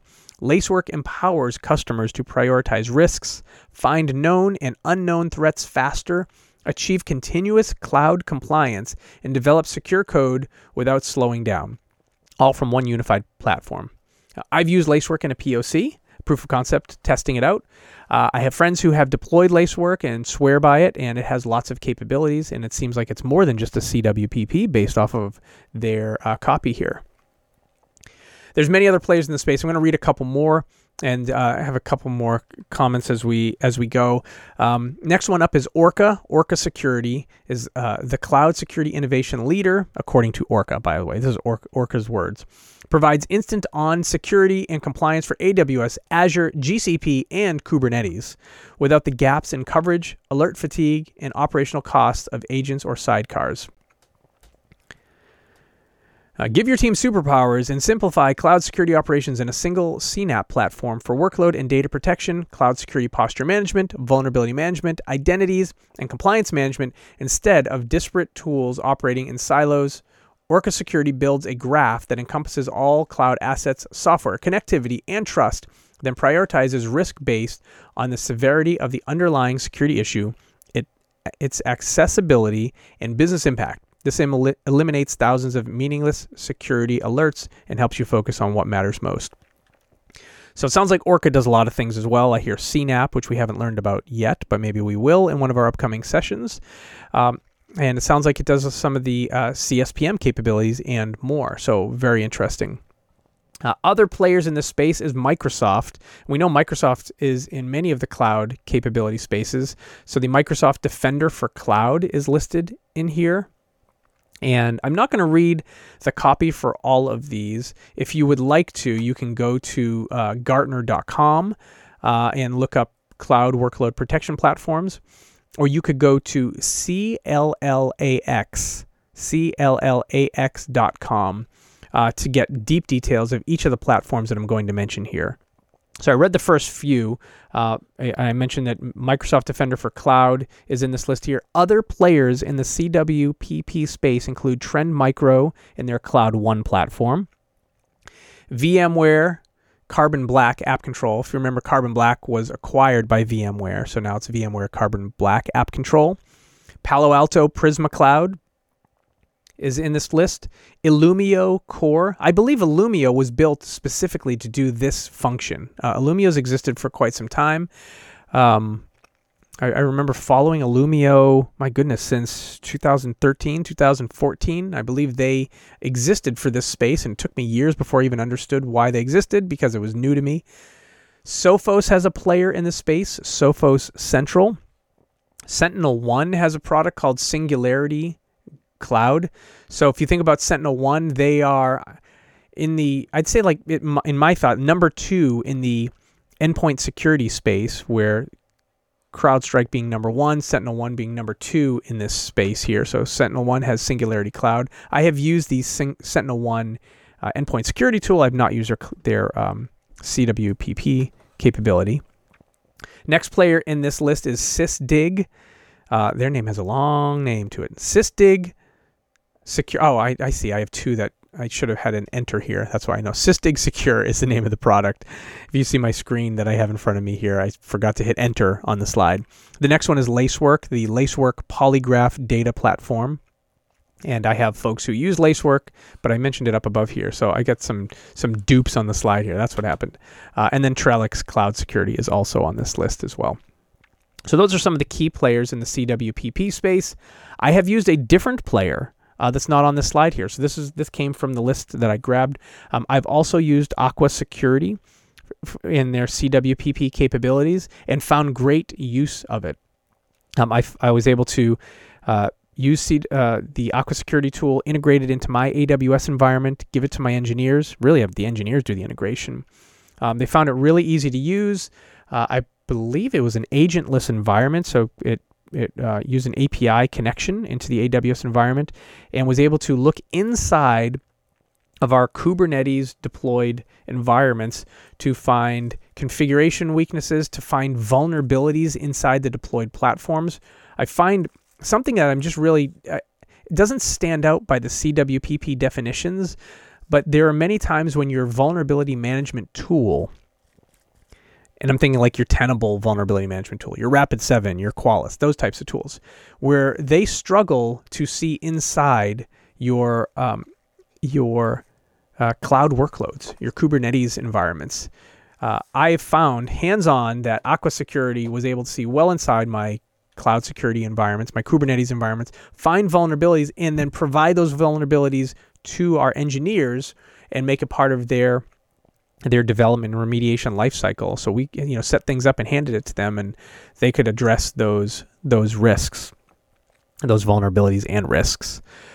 So a lot of CWPPs really focus on that. They mention vulnerability management in one word. I'm like, that's kind of a big deal. Your capability can do something that the leaders in the vulnerability management space kind of struggle with, just based off of you built your solution differently. So keep that in mind from a CWPP perspective. And my friends, we are done with CWPP for now. We are about to travel into our final category of cloud security, and here we are, well into our time here. I knew we'd be live for a while today. I'm going to grab one more sip of my not so hot Dunkin' brew while we get into the final section here today.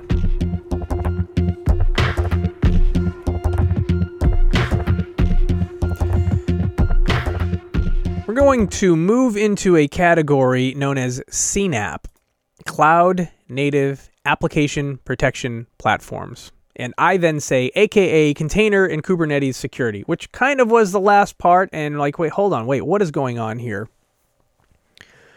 This is the stuff that kind of blew my mind, where all of these different acronyms popped up on the scene. And I said, it's just too much. It's too much for me. And I love this space. I'm really interested in the space. What about the poor people who don't necessarily love this space and have to figure out what to do with it? It's just too much. But CNAPP is really interesting. I started learning about CNAPP a little over a year ago, and I feel like I can help us define it pretty quickly by what we have in front of us here. The visual on my screen, but let me read the description here. CNAPP, an integrated security platform as opposed to point security solutions such as CSPM, CWPP, or vulnerability management. CNAPP also enables better collaboration among security, IT platform, and development teams to improve productivity and manage risks more efficiently in their cloud environments. So what do I think of this? I think of this as there's too many acronyms. There's way too many acronyms in the cloud security space. And this acronym, CNAPP, is a tool that's bringing a bunch of solutions together. CWPP, CIEM, we mentioned that early on before. We'll dig into that a little bit more now. And CSPM. And according to the visual here, right, the CIEM is the identity and access management piece of cloud identity access management. CSPM is cloud configurations. CWPP is looking inside your containers, finding vulnerabilities in your containers, finding configurations, and being part of your operations, your product operations, your DevOps lifecycle. What are some of the key components of CNAPP? I like getting into this one. This slide I literally finished this morning. So let's see what typos we can find in Sean's slide right now. Key components of a CNAPP. There are 5 key components. The first one is CSPM. Cloud Security Posture Management, to monitor, identify, alert on, and remediate compliance risks and misconfigurations in cloud environments. And a CSPM is made up of a couple capabilities here. Infrastructure as code security and compliance and governance. So infrastructure as code security to detect misconfigurations in code early in the software development lifecycle to prevent vulnerabilities at runtime. And then compliance and governance to manage compliance status as well as remediate configuration drift and policy violations across multi-cloud environments. The second item in the key components of a CNAPP is a CIEM, C-I-E-M, which stands for Cloud Infrastructure Entitlement Management. So when I hear the word entitlement, I go back to my early days of identity and access management entitlements. Who has access to what? Entitlements. Who has access to what? What's your identity and what's the entitlement from some other system that you have access to? Are you able to go into your Workday environment and read something? Is that your entitlement? So entitlement management. If you're not familiar with that term, I figured I'd give a little overview. Cloud Infrastructure Entitlement Management to mitigate the risk of data breaches in public clouds by continuously monitoring permissions and activities. The next key component is data protection to monitor, classify, and inspect data and prevent exfiltration of critical data as a result of phishing, malicious insiders, or other cyber threats. The fourth key component of a CNAPP is identity and access management to control access to internal resources, ensuring users' permissions grant them appropriate access to systems and data. Okay, so you got identity and access management and you have entitlement management. Okay.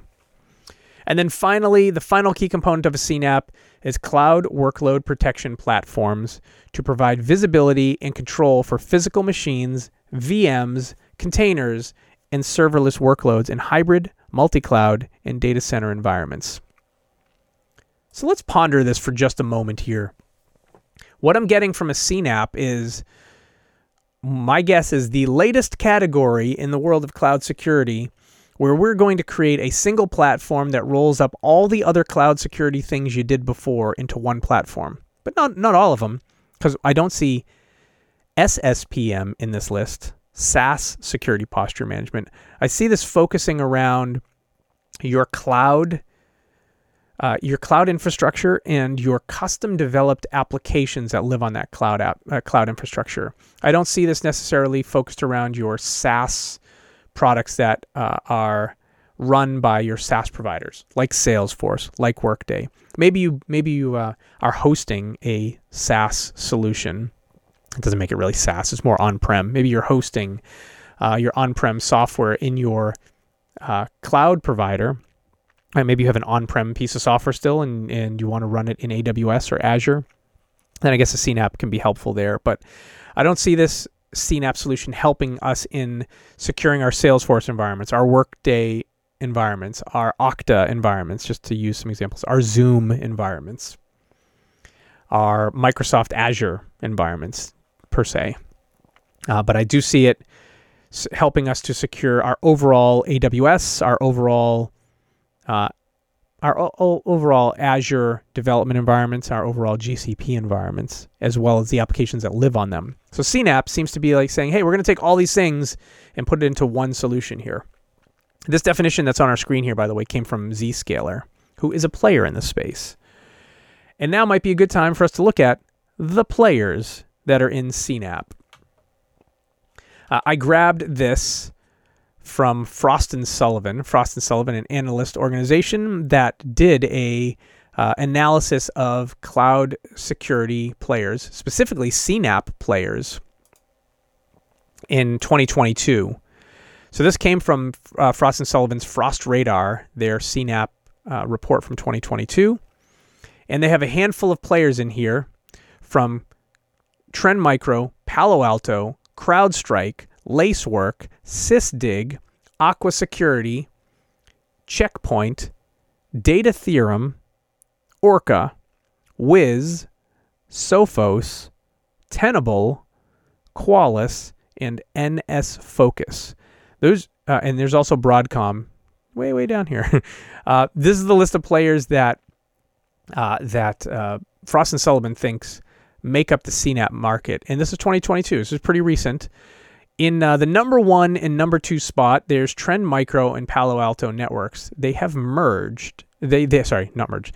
They're not one. They are two very different companies. They have emerged as clear leaders on the growth index because of their dominant market share and consistent revenue growth over the last 3 years.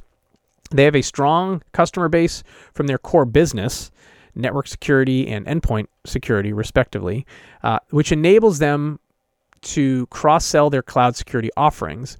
Both have a strong focus on cloud security and have invested significantly in technological innovations and product expansion, as well as channel partner ecosystems and programs to boost the cloud security business. These factors will allow them to maintain their growth momentum in the next couple years. So this, the data that I'm reading from comes from a Frost & Sullivan report, which is definitely focused more on how do these businesses plan to grow as a business.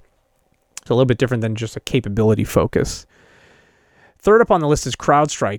They're third in the growth index. That's the Frost & Sullivan report. Because of its strong and consistent growth over the last 3 years, despite the fact that it only ranks 7th in terms of market share. Frost & Sullivan recognizes its strong customer base and better brand perception, as well as its significant focus on cloud security, which will surely enable it to maintain robust growth momentum for its CNAPP in the next 2 to 3 years. My little comment on this is, right, CrowdStrike is an endpoint security tool. That's what everybody knows them for. But did you know that CrowdStrike actually has a very robust vulnerability management tool, like that can compete with the big players in the vulnerability management space? I bet you didn't. Did you know that recently CrowdStrike released a CIEM tool, basically an identity management security tool, cloud security tool? I bet you didn't. Did you know that CrowdStrike has a CSPM tool? Did you know that CrowdStrike has a CWPP tool? Did you know that CrowdStrike has a CNAPP? They have all of these things built into the CrowdStrike Falcon dashboard. They don't necessarily all play together, but you have a one-stop shop, and there's something nice about having a vendor you trust who's adding more capabilities. I think of them as the leader in endpoint security. I don't necessarily think of them as the leader in any of the other spaces, but they're competitive enough to at least give a look if you're trying to figure out who to bring in on these. And I have used their tools, all the tools I just mentioned. I have used all of them, all the different CrowdStrike tools, and they're competitive enough to give a look at. Maybe they have the right mixture of capability and cost for you. Maybe. CrowdStrike is not necessarily a cheap tool in this space, in any of these spaces. Fourth on this list is Lacework. As threats that target cloud infrastructure continue to grow in volume and sophistication, businesses are looking for innovative solutions that help them maintain cloud security across the application lifecycle. not just the capabilities that span build to runtime, but also the ability to deliver security outcomes by correlating information about risks and threats at scale. This recognition in the Frost Radar report demonstrates Lacework's commitment to improving the cloud security landscape with its innovative Polygraph data platform. That's their name. It's not, the old FBI thing, but they created a thing called the Polygraph data platform, which enables security teams to gain better visibility and control over their greatest risks from a single all-encompassing platform. Based on patented cloud behavioral analytics, the platform automatically learns and alerts about abnormal behavior, offering capabilities to uncover cloud account and infrastructure as code misconfigurations, vulnerabilities, and compliance violations. In addition to continuous monitoring of runtime activities to detect known and unknown threats and protect cloud workloads. There's a lot of words there. That was a lot of words on the Lacework thing. I know people who use Lacework and swear by it as their all things cloud security platform, and I know people who use Lacework as their all things cloud vulnerability management platform as well. I've used Lacework. They also have a real-time monitoring and response capability, automated response, and good threat team as well. I'm going to read a couple of these other ones here before we wrap up. I'm going to just kind of poke through to a couple. I'm going to talk about Checkpoint for a moment here. All right, Checkpoint is on this list here. Checkpoint's Cloud Guard provides a suite of CNAPP capabilities that offer customers unified security capabilities of multi-cloud deployments and automated DevOps security framework. Frost & Sullivan recognizes its commitment to innovation with its cloud security vision and its R&D and acquisition activities to expand the platform. Several important M&A and integrations have been made, including Dome9 Security in 2018, Protego in 2019, and Spectral to add infrastructure as code scanning and DevOps security tools in 2022. These acquisitions will help the company expand its platform capabilities in 2023 and beyond. However, Checkpoint should still improve its CWP runtime protection capabilities to gain traction in the market. In addition, Checkpoint should enhance its go-to-market strategy and channel partner programs to increase net new customers in the future instead of focusing on existing customers base for its CNAPP business. Interesting. Frost & Sullivan giving some advice there. And let me see, what else do I have left here that I can review? Looks like I have a couple more that I can talk about. Let's see what they have to say about NS Focus. They're down towards the bottom of this list, but they are on the list here. NS Focus provides all capabilities to address CNAPP use cases, including DevOps security, CSPM, CWPP, CIEM, and CNWS. We have not covered CNWS yet on cybersecurity growth. The DevOps security capability helps address supply chain security challenges using solutions such as code vulnerability scanning and SAST, DAST, and IAST. So static application security testing, dynamic application security testing. Interesting. It's the first time we've seen code testing in any solution today. Particularly, NS Focus's CNAPP can provide capabilities to protect runtime containerized workload adaptively, containerized workload adaptively through their integration with Kubernetes-specific constructs and provides granular visibility into behavior and threat detection capabilities within the East-West network. With a more intense focus of cloud-native application development technologies, organizations are shifting from a traditional monolithic application development model to a microservice architecture and containerized approach using more open-source dependencies and libraries. Container and Kubernetes technologies and serverless computing are changing application development strategies as they enable organizations to flexibly design, develop, test, and launch their applications to the market, enhancing customer experience. The Cloud Native Computing Foundation 2021 annual survey showed that 96% of organizations are either using or evaluating Kubernetes, and 93% are using or planning to use containers in production. However, the use of open source software libraries and dependencies, and registries has introduced more security threats and concerns because these application artifacts remain at risk to container image vulnerability, host security, code injection for serverless applications, and compliance issues. The increasing complexity of the hybrid and multi-cloud environment, as well as expanding attack surface and security operation challenges, require an integration and cloud-native platform to provide organizations with visibility, control, and protection to secure modern cloud compute architectures, such as virtual machines, containers, Kubernetes, serverless, as well integrate security into the software development lifecycle and help organizations effectively deal with compliances. This makes the legacy security approach outdated because it is not designed to support micro-segmentation or be robust enough to keep pace with the application changes, particularly in container and serverless environments.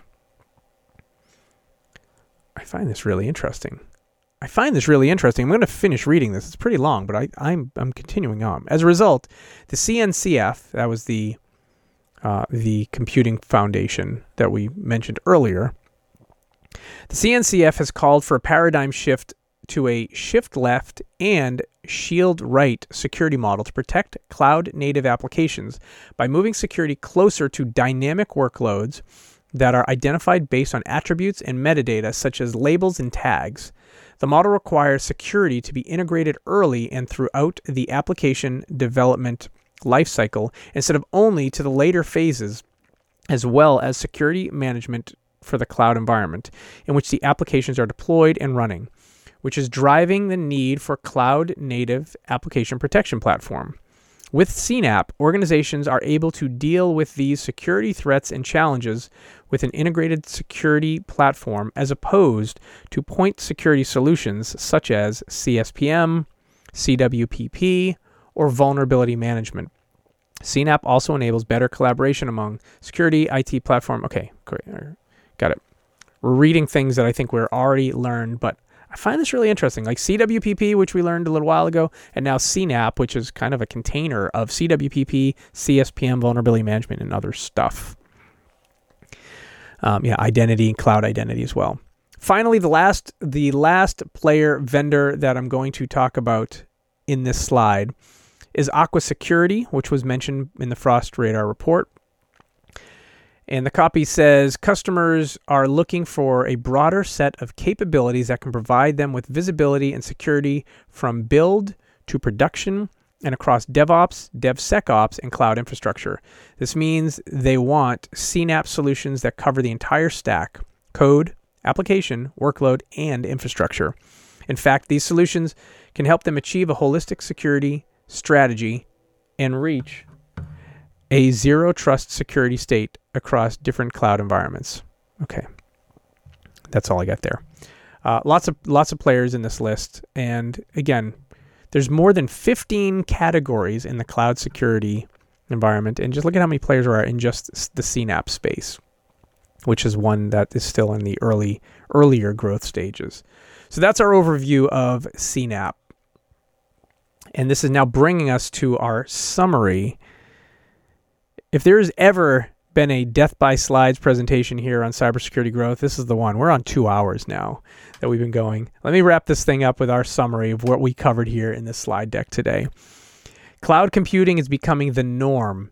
Accelerated migration to the cloud has enabled businesses to embrace their digital transformation.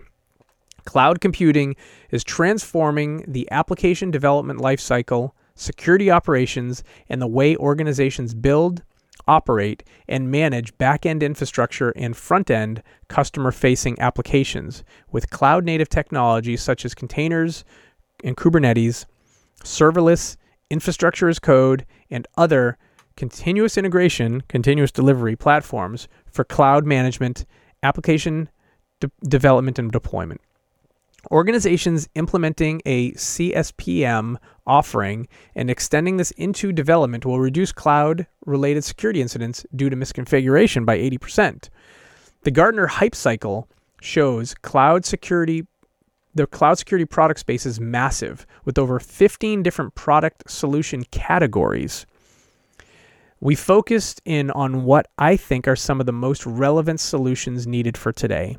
CASB, the Cloud Access Security Broker, CSPM, Cloud Security Posture Management, SSPM, SaaS Security Posture Management, and CWPP, Cloud Workload Protection Platforms, Containers Kubernetes Security, and then finally CNAPP, Cloud Native Application Protection Platforms.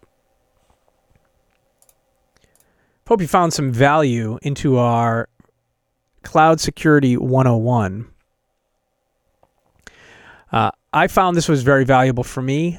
This is a space I have been learning from since about late 2018 and will continue to learn as it grows, morphs, and emerges. And I try to help myself become knowledgeable enough so I can help others make some thoughtful decisions in this space. I hope you've enjoyed it. I've got my contact info here. If you want to reach out to me or Cybersecurity Growth, you can learn more about Cybersecurity Growth at www.cybersecuritygrowth.com, www.cybersecuritygrowth.com. And you can also take a look at all of our previous webcasts, our podcasts, and all of our blog posts at www.cybersecuritygrowth.com/blog, where everything is stored there forever and ever.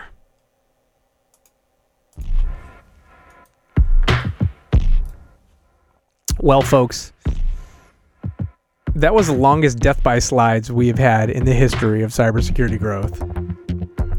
I do have a couple more things to cover before we end things today. We always have a section called What You Listening To, or What You Creating. What you listening to? And the reason why is I can't really go a conversation without ever talking about music. I got a kind of obsession with music in many ways. Right over here, I actually have turntables with my vinyl that I listen to. Right there. And I got my wall of CDs over here, records behind me, and I even got instruments on the wall. I do all the things. I play all these things. I use all these things. So here's what I've been listening to. Maybe you'll find it interesting. I've been listening to my new band. I shouldn't say new band. My band Octavate, sort of kind of a hard rock, a little bit of a throwback, late 90s, early 2000s rock sound. We released 2 songs. One just recently, today, as of this recording, a song called Space. And one a couple weeks ago, a song called Forgive Me. So I've been listening to these songs because I spent lots of time recording and finishing them up. So I've been listening to my own songs. Feel free to check them out in wherever you listen to music. What else have I been listening to? I like to highlight things I listen to that aren't necessarily all the mainstream. I've been listening to an up-and-coming Boston rock band by the name Strictly Speaking. They kind of have the styles of Queens of the Stone Age and Royal Blood. So if you are into either of those two groups or styles, you might want to check out Strictly Speaking. I'm really enjoying them. I think they only have 1 studio song, maybe 2 studio songs released on Spotify or wherever you listen to music, but they have 3 or 4 songs that are listed as live, which I think sound fantastic. And I was talking to members of the band, and they've got more coming, and I can't wait. I'm really enjoying their music, and love to see this up-and-coming band do great things. Finally, something completely different. This huge artist that I consider an unknown artist because I didn't know who they were. The artist is Potsu, P-O-T-S-U, Potsu. I think of him as this huge unknown artist. Why? They have over 2 million monthly. They have about 2 million monthly listeners on Spotify. They're enormous. But I've never heard of them until someone in my family introduced me to them. And I feel like whenever I hop in the car, I pop them on for a little while. And they're kind of the genre that I consider them as is lo-fi jazz. So if you're like, wait, what is that? Look up Potsu, P-O-T-S-U. And if you're not familiar with what lo-fi or lo-fi jazz is, check it out. That's what I've been listening to. Well, my friends, what a day today. It's a wrap. This is our wrap. I want to thank you all for listening, and all of those of you who are watching. I'm Sean Valley. I'm the creator of this show and the music here on Cybersecurity Growth. Cybersecuritygrowth.com and cybersecuritygrowth.com/blog is where you can find everything about me. You can find me online on many social networks under the name Sean Valley or Cybersecurity Growth. If you like this show, please tell your friends. If you hate it, tell your adversaries. Please like and subscribe to the show. And wherever you're listening to it, please leave a 5-star review. And you can say something like, "Great show. I learned something new to help me in my cybersecurity career." It would be greatly appreciated. This week we covered an overview of the explosive cloud security solution space, including CASBs, CSPMs, SSPM, CWPP, containers and Kubernetes security, as well as CNAPP. Thinking about plans for next week. Well, I usually do the show weekly, but for those of you who have been paying close attention, for some reason I took we'll call it a couple weeks off. What I'm working on next, I'm working on a show about landing a job in cybersecurity, talking about resumes, job searches, interview prep, working on that, stuff like that. I'm also working on a show about incident response and what's needed to build out an incident response program, and working on another on conducting your own cybersecurity maturity assessment. So you can conduct those internally at your own team, your own org. Walk around with the checklist. So probably one of those topics. I will say this, I am live weekly on Twitch, Fridays at 10:30 a.m. Eastern Time, 7:30 a.m. Pacific Time, and 3:30 p.m. GMT, and in your pod feeds a few days later. My name is Sean Valley from here at Cybersecurity Growth. This is all for now. We will see you next time on Cybersecurity Growth. Bye for now, everyone.